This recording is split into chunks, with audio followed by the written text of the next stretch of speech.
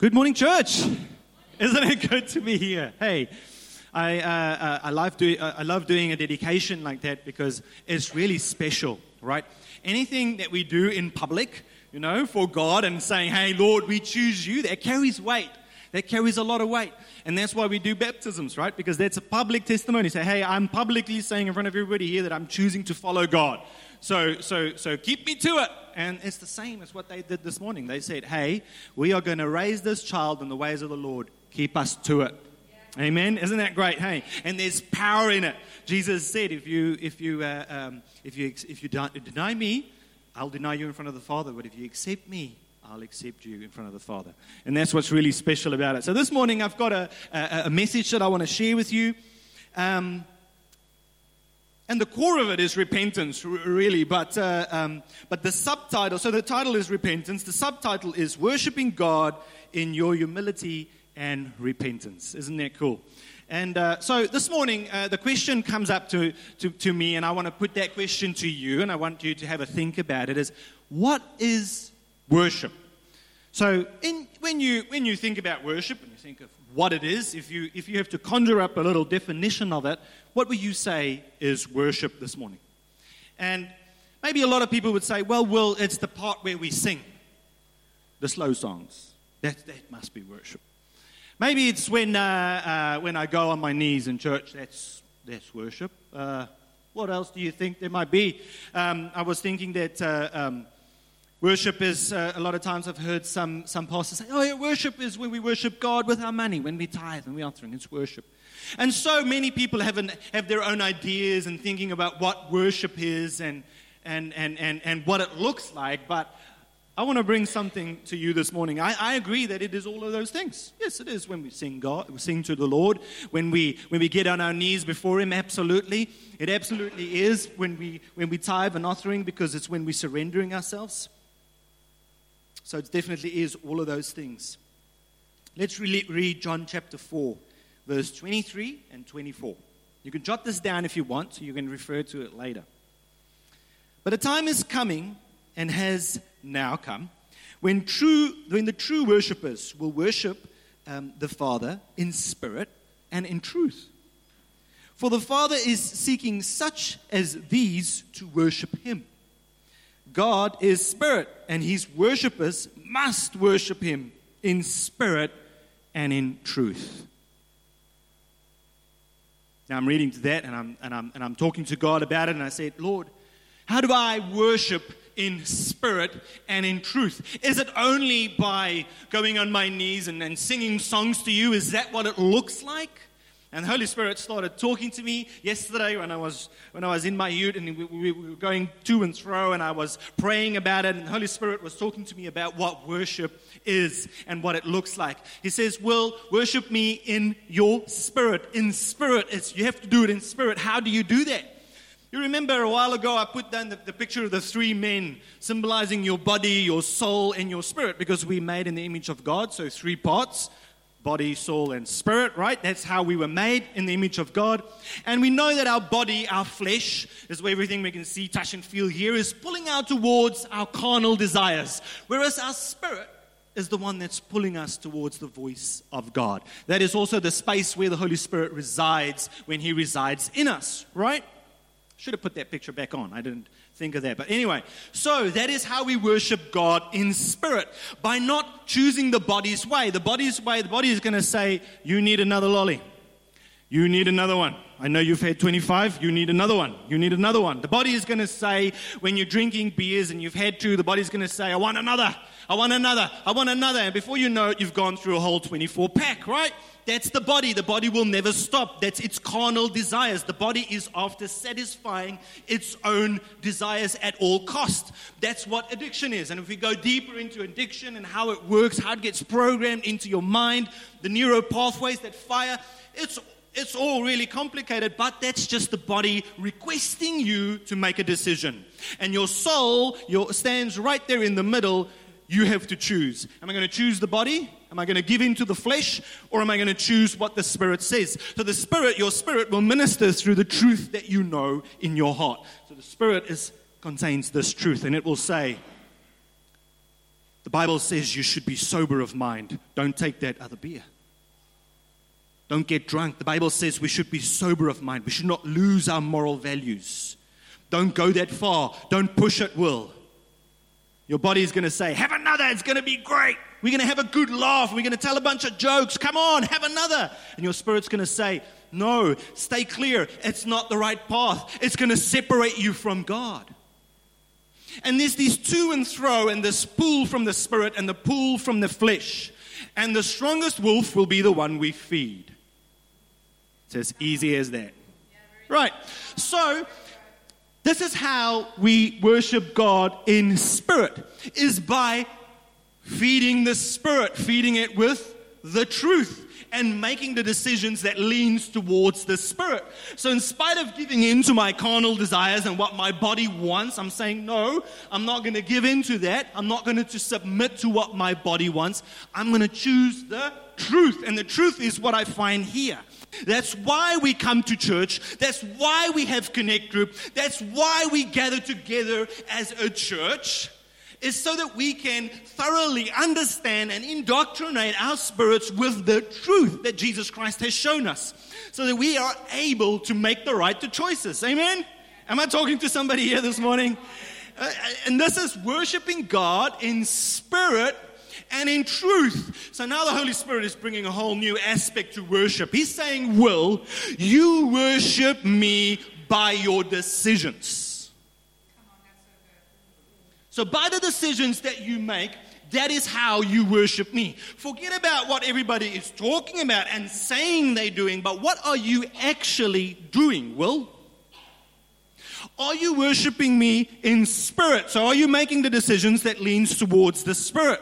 Or are you making the decisions that leans towards the flesh? Because the flesh feels good. It feels good to gratify it, right? But the Bible talks about picking up our cross and sacrificing it. That's where the sacrifice part comes in.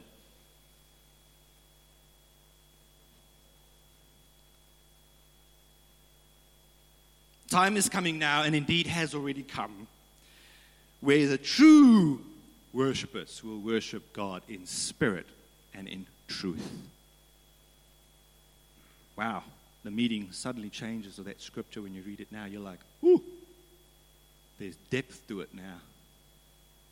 Worshipping God in spirit is not an easy feat, but it's something that we have to practice with our will. God has given us that will.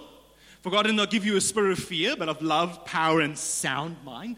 He said, I have given you the ability to choose. Now I leave it up to you to choose. I'm not going to make your decision for you. Sometimes we pray for God and we want Him to make our decisions for us because we don't want to make the decision, but He will never make the decision on your behalf. It's something that you have to do. That is how you either accept or deny God in the moment.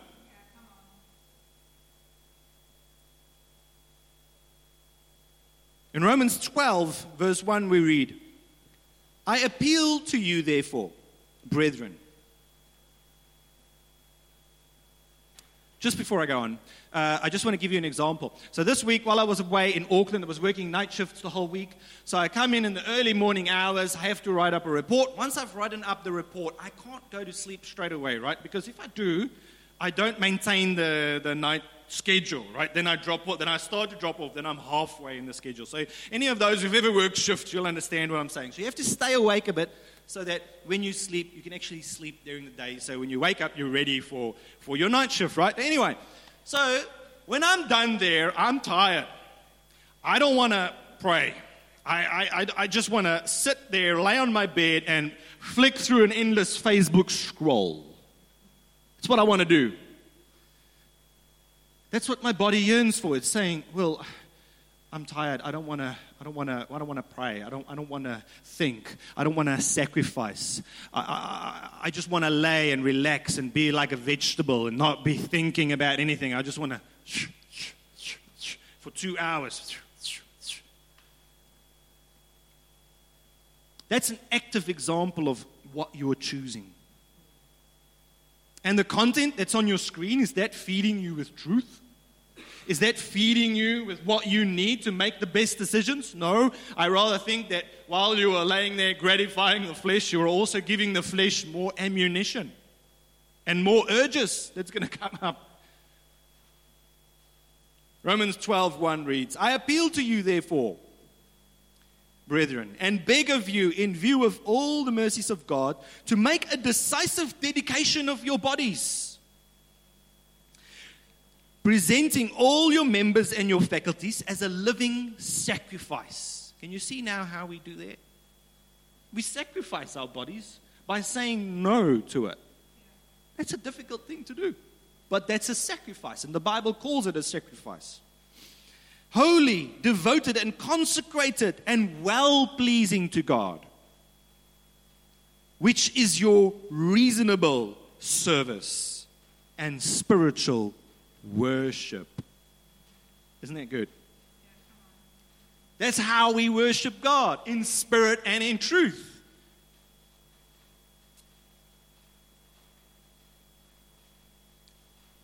Practicing the biblical principles that we know.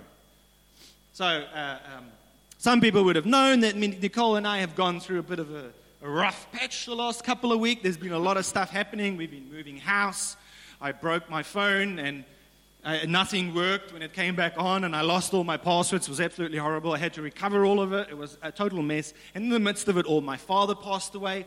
So I had to deal with that grief of that as well. And you know, there's no other way of dealing with grief than going through it. You can't go around it. You can't avoid it. You cannot ignore it. You have to go through it. It's the only way. You have to hit it head on and deal with it. You have to cry. You have to let it all out.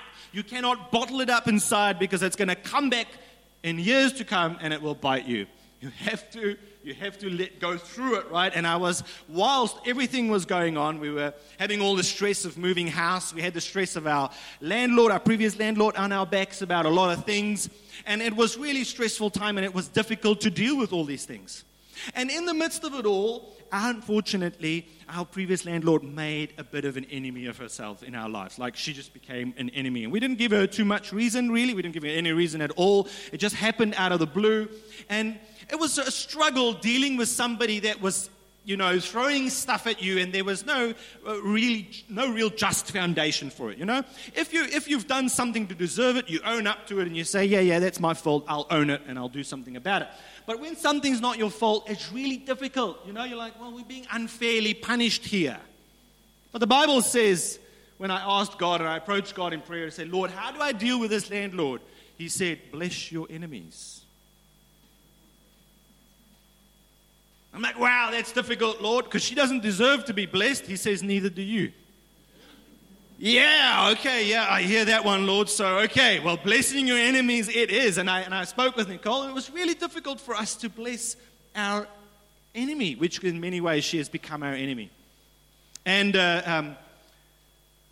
the people that was walking a bit closer to us, and they know a bit more detail, but for the likes of all the fruit trees that I planted there, I didn't take any of those out. I left them all in there for her. And she wanted those. And I know in years to come, she's going to eat of the fruit of that tree and think of me. But blessing, true blessing that comes from the heart.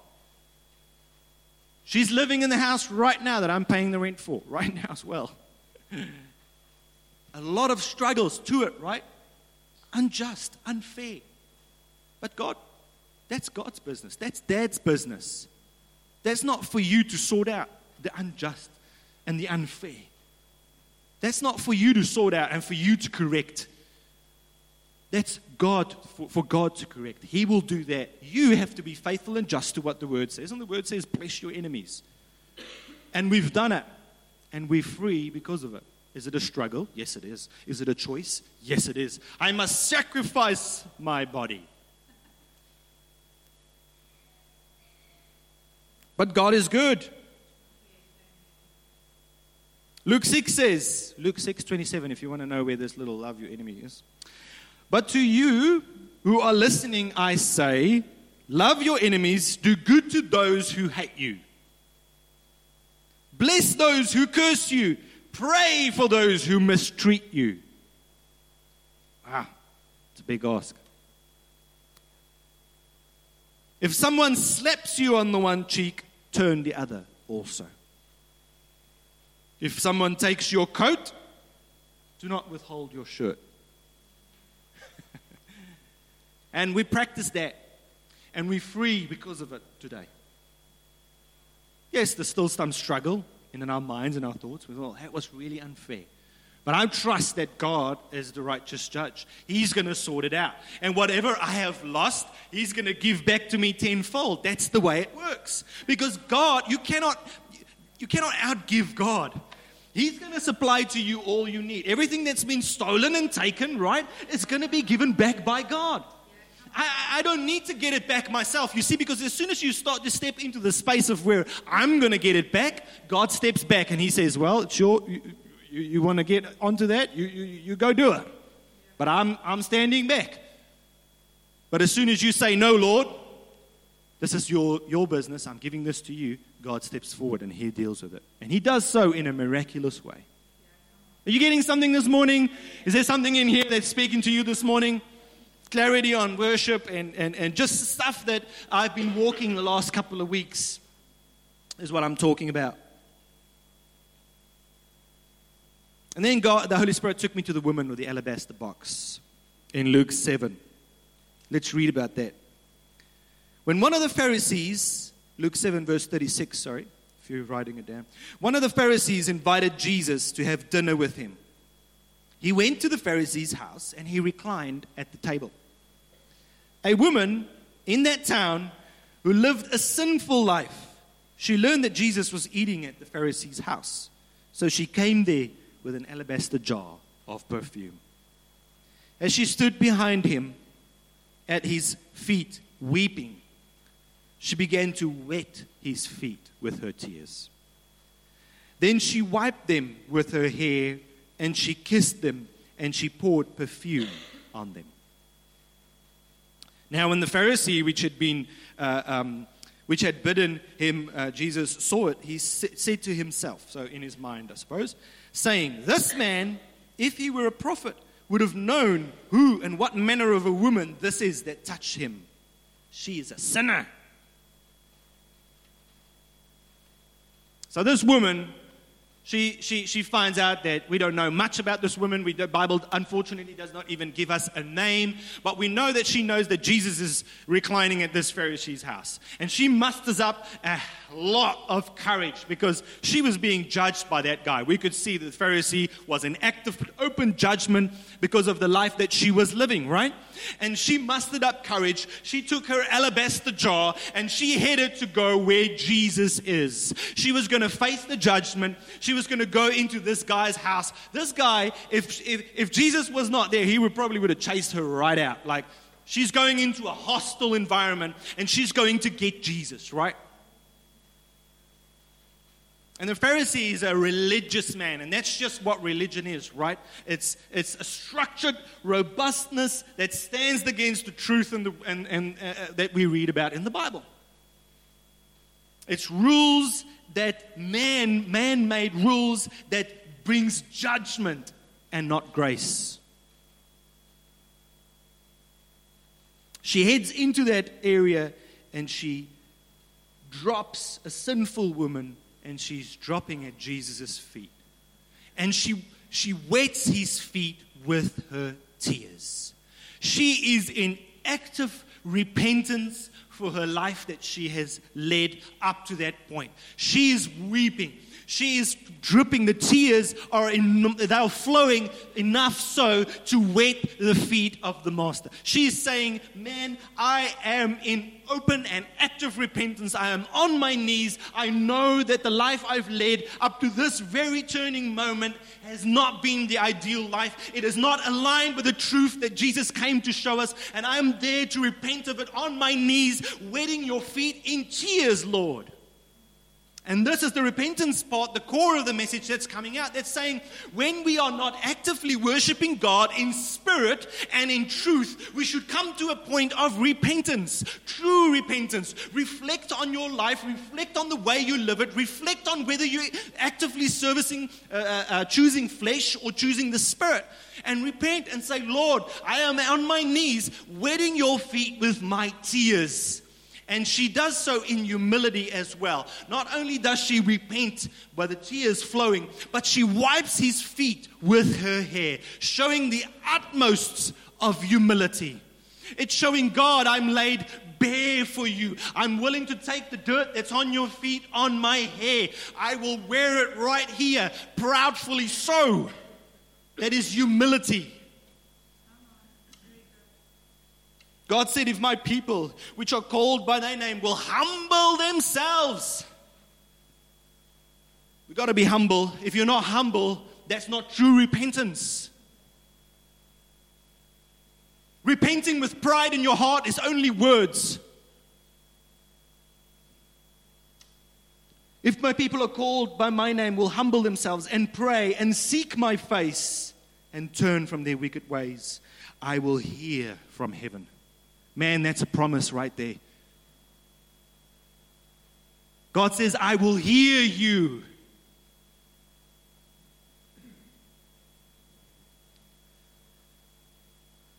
After she has repented, and after she has humbled herself at the feet of Jesus, she anoints his feet with this perfume.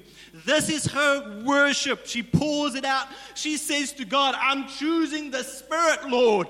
I have gratified the flesh up to this point, but from now henceforward, I'm choosing the Spirit. And it has such a wonderful sense to it. It has such a wonderful smell. That perfume filled the house for everybody to smell. And the religious Pharisee was sitting there as well, smelling this wonderful perfume that Jesus' feet is being anointed by.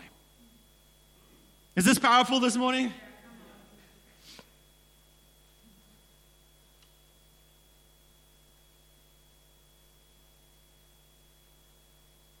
She honors Jesus with the perfume. She repents, she humbles herself, and she honors Jesus.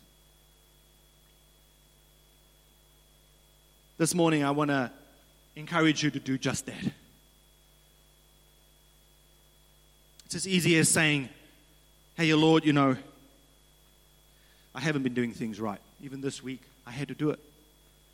And I stuck in my endless Facebook scroll, feeding the body with all sorts of rubbish and not getting into this thing.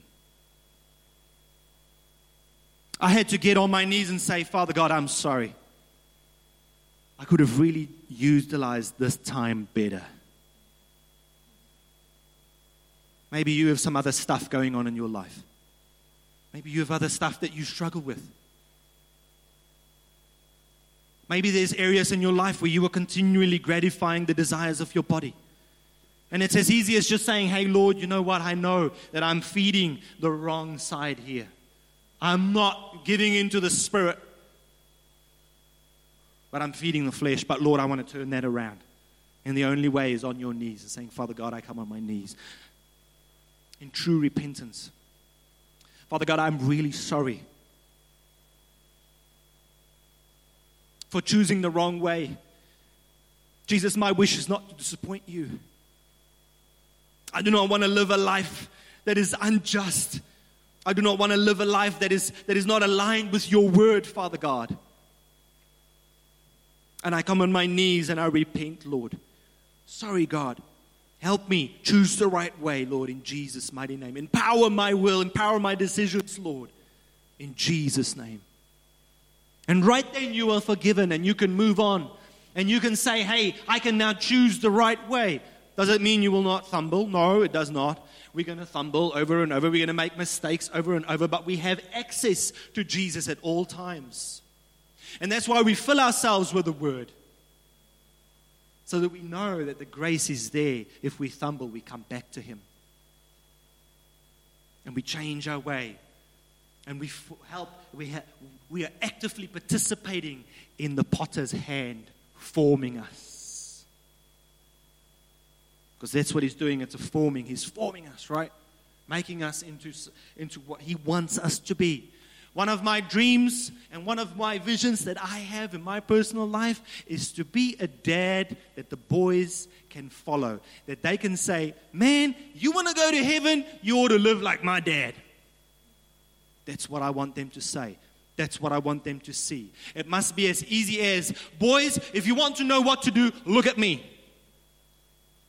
If you're unsure of what to do in a situation, look at me. That's my wish, how I want to live. Because that's exactly what Jesus is saying. If you're unsure, look at me. If you don't know what to do, look at me.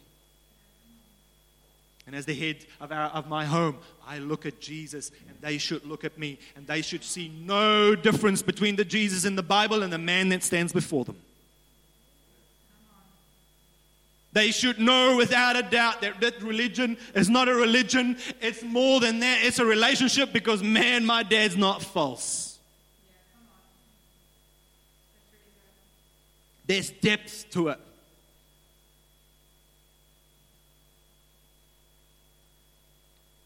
Amen?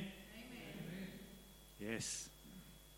Thank you, Jesus, that you are here. Father God, I pray for each and every heart in this room. Father God, that's sitting in this space of where they have to choose actively between the sides, and they're being pulled, Lord, from to to fro. I pray, Lord Jesus, that you empower them. We know that you say in your word that you'll never send any temptation that will overpower us, Lord, that you won't allow this, that everything that comes across our path, Lord, is well within the realm of our control, Lord, in Jesus' name. Thank you, Lord, Father. God, I pray that those that struggle with basic stuff, with sin, Father God, I pray that they'll do what your word teach and run from it, Lord. That's what your word teach, Lord.